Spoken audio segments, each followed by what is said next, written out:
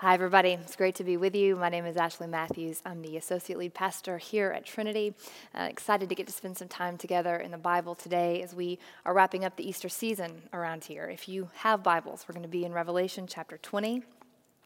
We'll read together, pray, and see what the Lord has for us. This is Revelation 20, starting in verse 1. Then I saw an angel coming down from heaven, holding in his hand the key to the bottomless pit and a great chain. He seized the dragon, that ancient serpent, who is the devil and Satan, and bound him for 1,000 years, and threw him into the pit, and locked and sealed it over him, so that he would deceive the nations no more until the 1,000 years were ended. After that, he must be let out for a little while. And then I saw thrones, and those seated on them were given authority to judge. I also saw the souls of those who had been beheaded for their testimony to Jesus and for the word of God. They had not worshipped the beast or its image and had not received its mark on their foreheads or their hands. They came to life and reigned with Christ 1,000 years. The rest of the dead did not come to life until the 1,000 years were ended. This is the first resurrection. Blessed and holy are those who share in the first resurrection. Over these the second death has no power. But they will be priests of God and of Christ, and they will reign with him 1,000 years. This is the word of the Lord. Thanks be to God. Holy Spirit, Lord, this word, this text, in so many ways, God, seems and feels no doubt foreign to many of us, strange, Lord. And for some of us, maybe even impossibly hard to know what to do with, to even imagine, Lord, how it might speak to where we are, to what's happening in our lives now. But you know better, Lord. You knew better then and you know better now. And so we ask you, Holy Spirit, to do what only you can do. Will you give us the peace that we need in both our minds and hearts to listen, Lord? Give us ears to hear you, Jesus, and hearts to receive you, Lord. Thank you, God, for the gift of the Bible, for John, our brother, and for today and all that you intend to do in us. It's in your name we pray, Lord. Amen. Amen.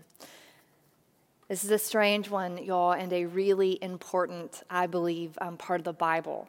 For the last number of weeks throughout the season of Easter, we've been preaching through the book of Revelation as a way of reminding ourselves that these revelations that John received, which he did, in fact, as a real person receive way back in the first century, they came to him and to the church through him as a way of saying that the better we understand spiritual realities and what God is actually doing all around us, even what we can't see and maybe don't understand, the more we do understand, comprehend, and try to peer into those things, the more equipped we are for the life that we lead in the world now, our everyday lives. These things that we are reading about and teaching about, ultimate things, spiritual things, they do shape your life, your real life today.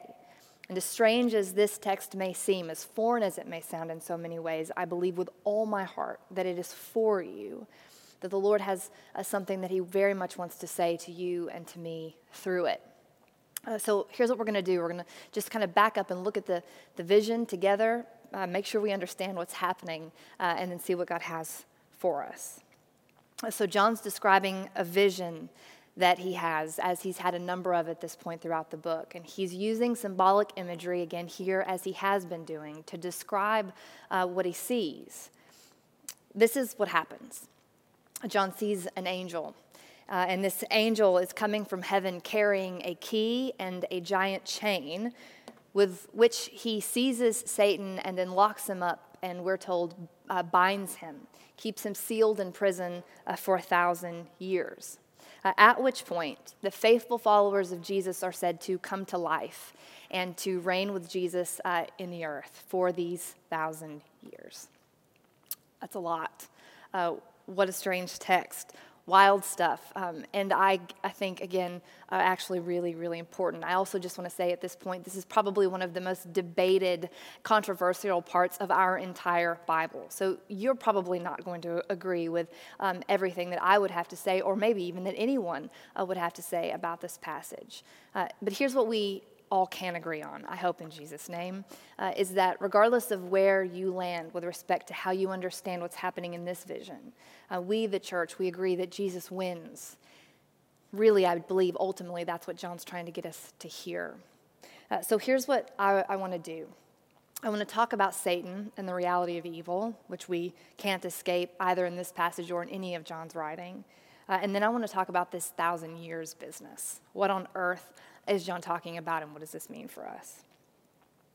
So according to the Bible, and most importantly, maybe as importantly, even according to every devout Christian who's ever lived then and now, we have a real enemy who is, y'all, literally hell-bent on opposing the redemptive purposes of God in your life, in the world around us, in every way that he can.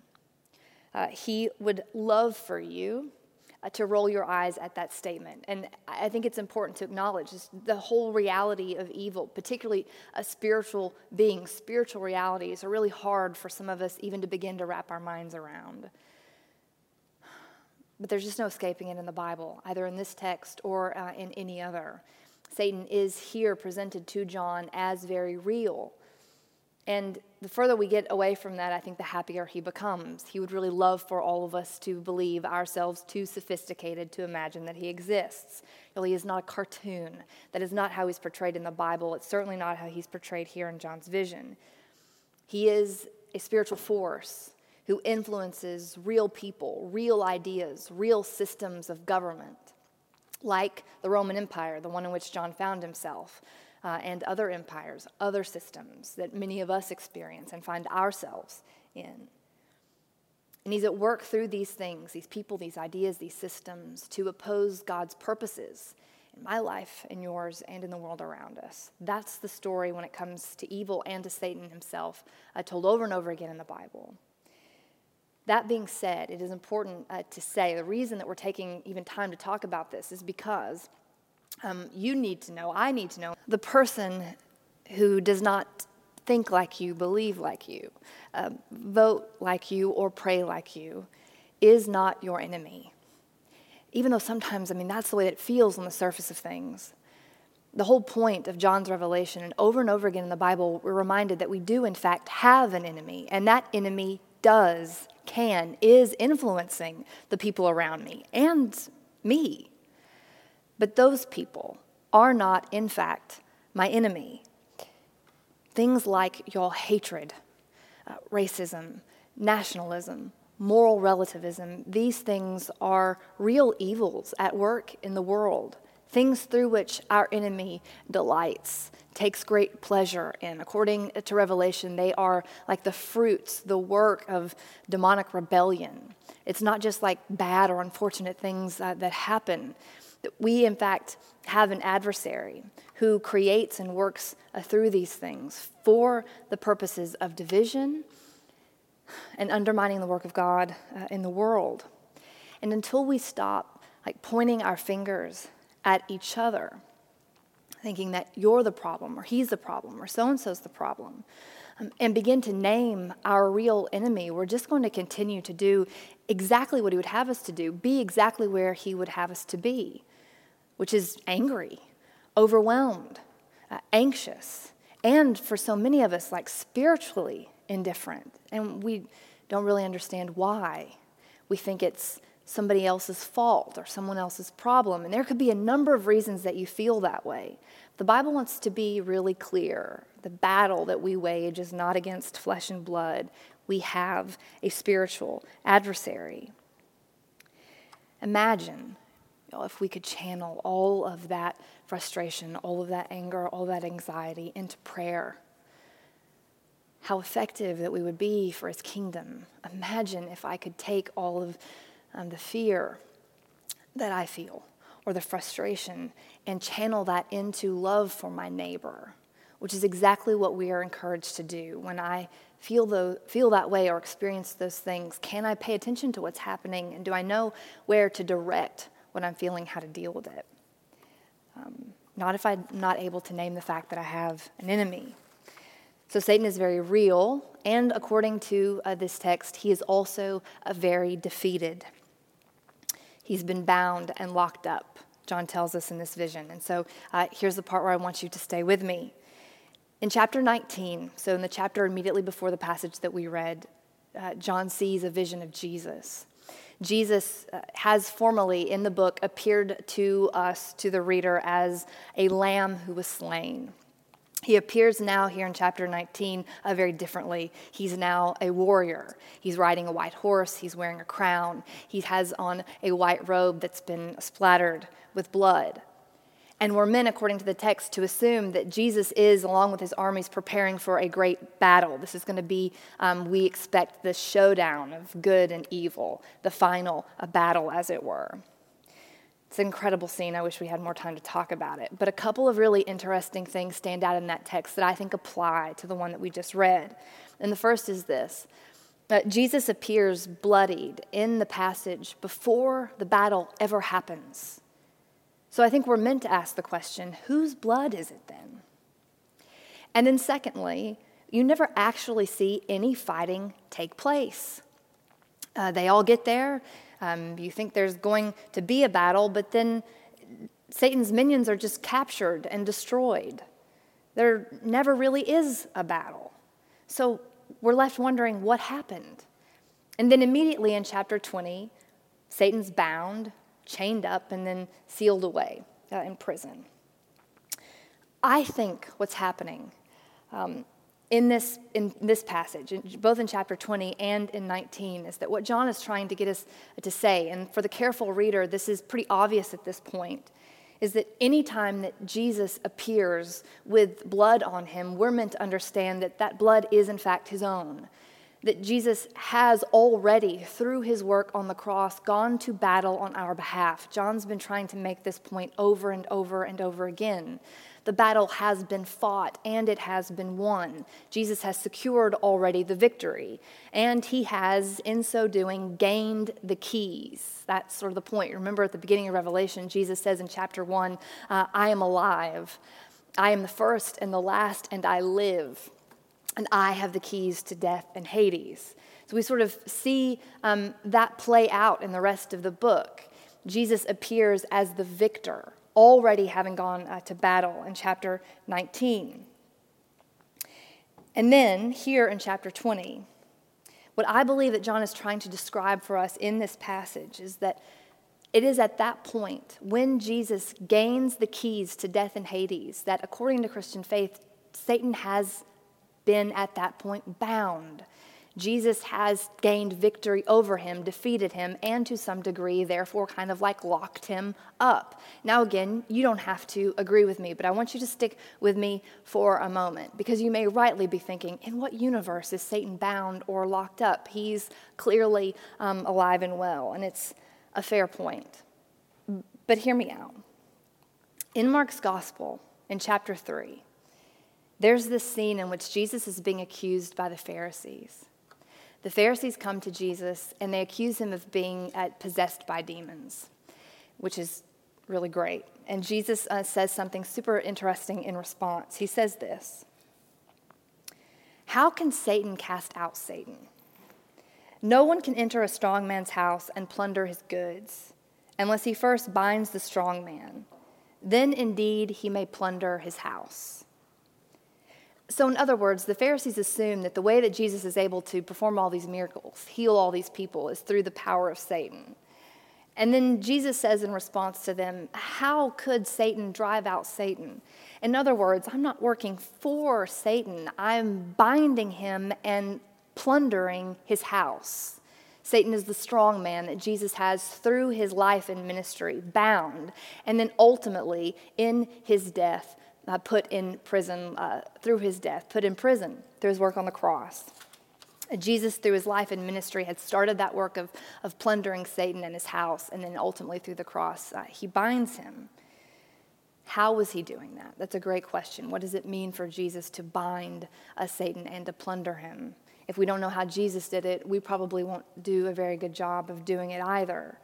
What we see taking place in the Gospels is that through his life, through his love for people, his forgiveness, his healing ministry, through literally casting out demons. Jesus was doing the work of binding Satan, of plundering his house.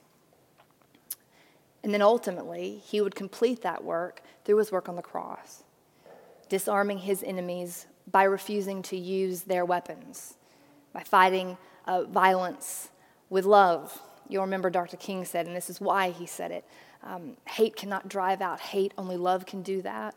Dr. King said it because Jesus set us that example. It's through his sacrificial love, through his ultimate gift of self, that Jesus disarms his enemies and ultimately binds them. So if Satan has been bound, we know obviously that he clearly has not yet ultimately been defeated. We know that even from the book of Revelation, because that's still to come, that moment when Satan is defeated. What I think John's trying to say to us in this passage is that there is a span of time between when Satan is bound and when he's ultimately destroyed. There's this delay. And we're now getting a peek into that delay. John's going to name it for us symbolically as 1,000 years. This isn't a literal 1,000 years. In the Bible, in a number of places actually, 1,000 years we're told, like you'll remember Peter says, with the Lord a day is like 1,000 years and 1,000 years is like a day. Peter was quoting from Psalm 90. It's the Bible's way of saying it's a significant amount of time and an important amount of time. And during this time, we're meant to understand Satan is bound, but not yet destroyed. And you may be thinking that is so hard for me to even imagine or know what to do with. In what world is he bound? It certainly doesn't seem that way. Evil is everywhere. What's happening in Israel and Palestine. Look at what's happening in India and even in your own life. And it's true. Spiritual opposition and the evil in the world very much exists, is still very, very real. But I heard one pastor put it this way recently, and I really appreciated what he's saying. It's almost as if, however, Satan has been bound, put in prison, and the best he can do is like make phone calls. In warfare, if you want to quell a rebellion, if you want to defeat an enemy, you capture the leader, and then you just wait for the armies to dissolve. That's the implication. If I catch the leader, if he's in prison, well, then pretty soon this rebellion falls apart. And I think to some degree, that's what John's trying to get us to hear as the church. Satan has, in fact, been captured. We don't have to wonder, is there still some final battle in which he could gain the victory or he could win? John's saying no. And in fact, he has already been defeated. Do you live like he's been defeated? That's the question. Or do you live as if you are the ones who are potentially about to be bound? He is bound. You are free. Does your life reflect that freedom? Such an important question.